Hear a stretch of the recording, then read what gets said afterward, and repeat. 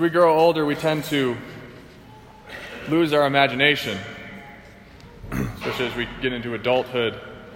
And part of the fallout of that, which is really unfortunate, is that we lose our imagination concerning heaven. Any kind of creative thought about heaven, we tend to lose.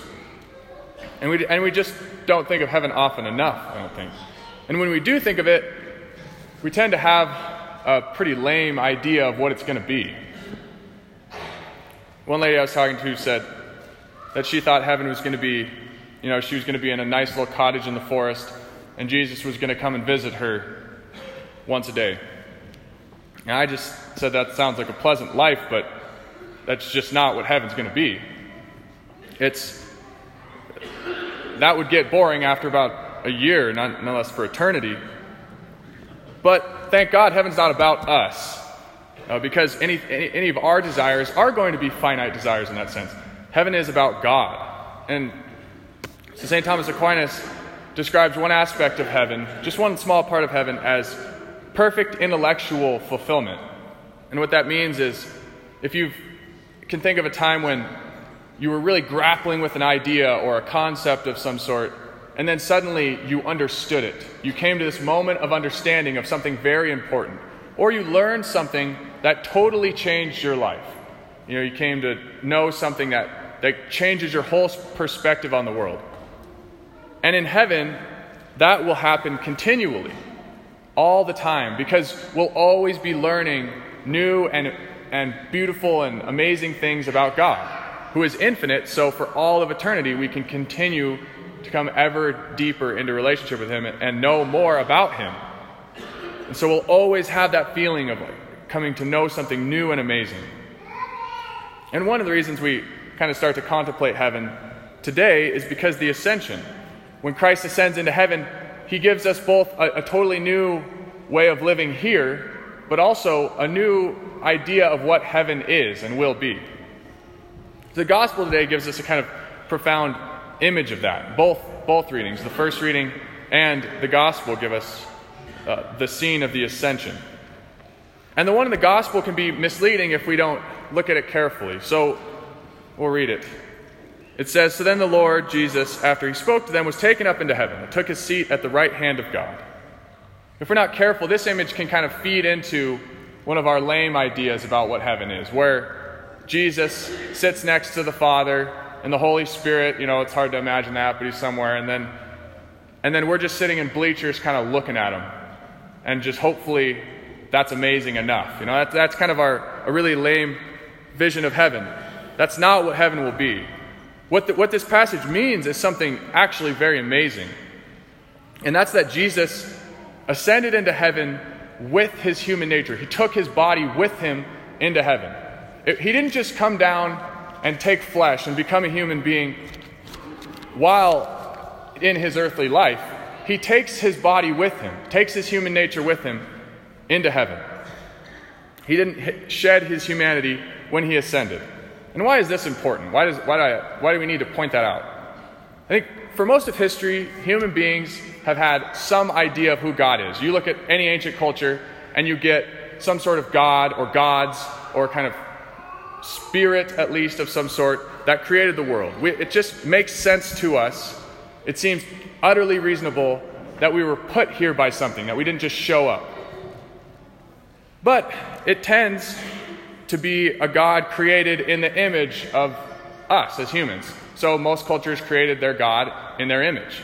They just kind of projected themselves upon whatever their deity was, which meant that those gods tended to be like us in all ways, greedy and aggressive and angry and jealous and lustful and generally just unstable. If you read any ancient text, you read Homer's Iliad or Virgil's Aeneid, and you're going to get these crazy gods that are totally unstable, and some of them seem to maybe have like mental disorders of some sort.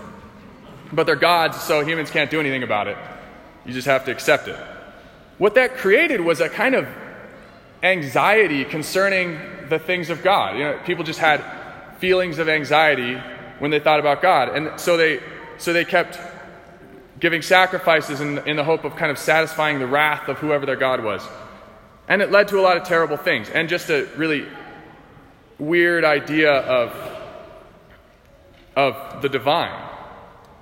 Yet along came the Jewish people, whose God was exactly not that.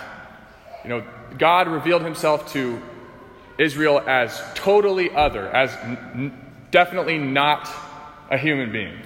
I am not you. Your ways are not my ways. And he was a God who created the world out of love, not to have some slave army or not to be served in any way. And he even says the sacrifices in the Old Testament are not for him, they're for us. They're to satisfy our desire to worship God. He doesn't need them. And so this was totally new. This was really a revelation, a revolution as well, in who God is. Was there still anxiety amongst the Jewish people about God? Of course, because you can't think about the one who created all of this, the immensity of who that must be, and not be anxious. He's just too big and too powerful and all-knowing and all those things. The psalmist says it best. He says, "Serve the Lord with fear and rejoice with trembling." It's kind of the tension there. The Lord loves us. He chose us as his people, but he's still God. There's still a reverence there. But Jesus changes all that. He comes, and for a time, the kingdom of God is brought to earth. For a time, he is with us, and God is with us. We can actually see God. And then he dies, and he rises again. And for this whole Easter season, what we've been doing in the Scriptures is trying to figure out what's going to happen next. Jesus has risen from the dead. What now? What's our mission now? We see in the gospel the apostles still don't seem to get it. So they ask the Lord, "Lord, are you at this time going to restore the kingdom of Israel?" They still think that he's going to bring an army forward and conquer Rome for them. And obviously that's not his plan. They're still grasping for what he's planning to do. This is not the Messiah we expected. So Jesus gives them a hard no, and then he reveals their mission to them. He says, "Go into the whole world and proclaim the gospel to every creature." Then he's lifted up into a cloud and taken from their sight. So we come back to the question that we asked earlier. Why does it matter that when Jesus ascends, he ascends with his body into heaven? It matters because now we have a God in heaven who is truly like us. Yes, he is above us. His ways are not his ways, but he's also a man. Jesus takes his human body with him. He has our nature. We can approach him with confidence. When we pray, we can actually know who we're praying to in a real and deep way. Yet he also isn't like us in the bad ways of the ancient gods. He's not a petty and jealous and violent God. He's a God who loves us, and he's a God who's perfect in every way. So he doesn't have our shortfalls. He never sinned. So we're destined for heaven and destined to spend eternity with a God who can forever fulfill our deepest desires and is like us in every way. God became man. The church fathers say God became man that man might become God, which is just an unbelievable thing to think about. It's still mysterious, and another beautiful thing about this is now that we've seen Jesus in his resurrected body, now that we've heard what that is like, we can actually contemplate heaven in a new way as well. What insight does Jesus in his resurrected body give us? See, his body's real. A couple weeks ago we see the Gospel of Thomas when he's doubting, and then Jesus appears to him and says, "Thomas, touch my wounds." Thomas touches his body, and we see that his resurrected body is a real body. He was eating fish on the shore of the Sea of Galilee. So even after the resurrection, Jesus eats. Yet he also moves with no kind of regard for the law of physics. So he's just appearing one place and then disappearing and appearing another place. And then walking through walls and basically doing whatever he wants. So what does this mean for heaven? Because we're all going to have resurrected bodies in heaven.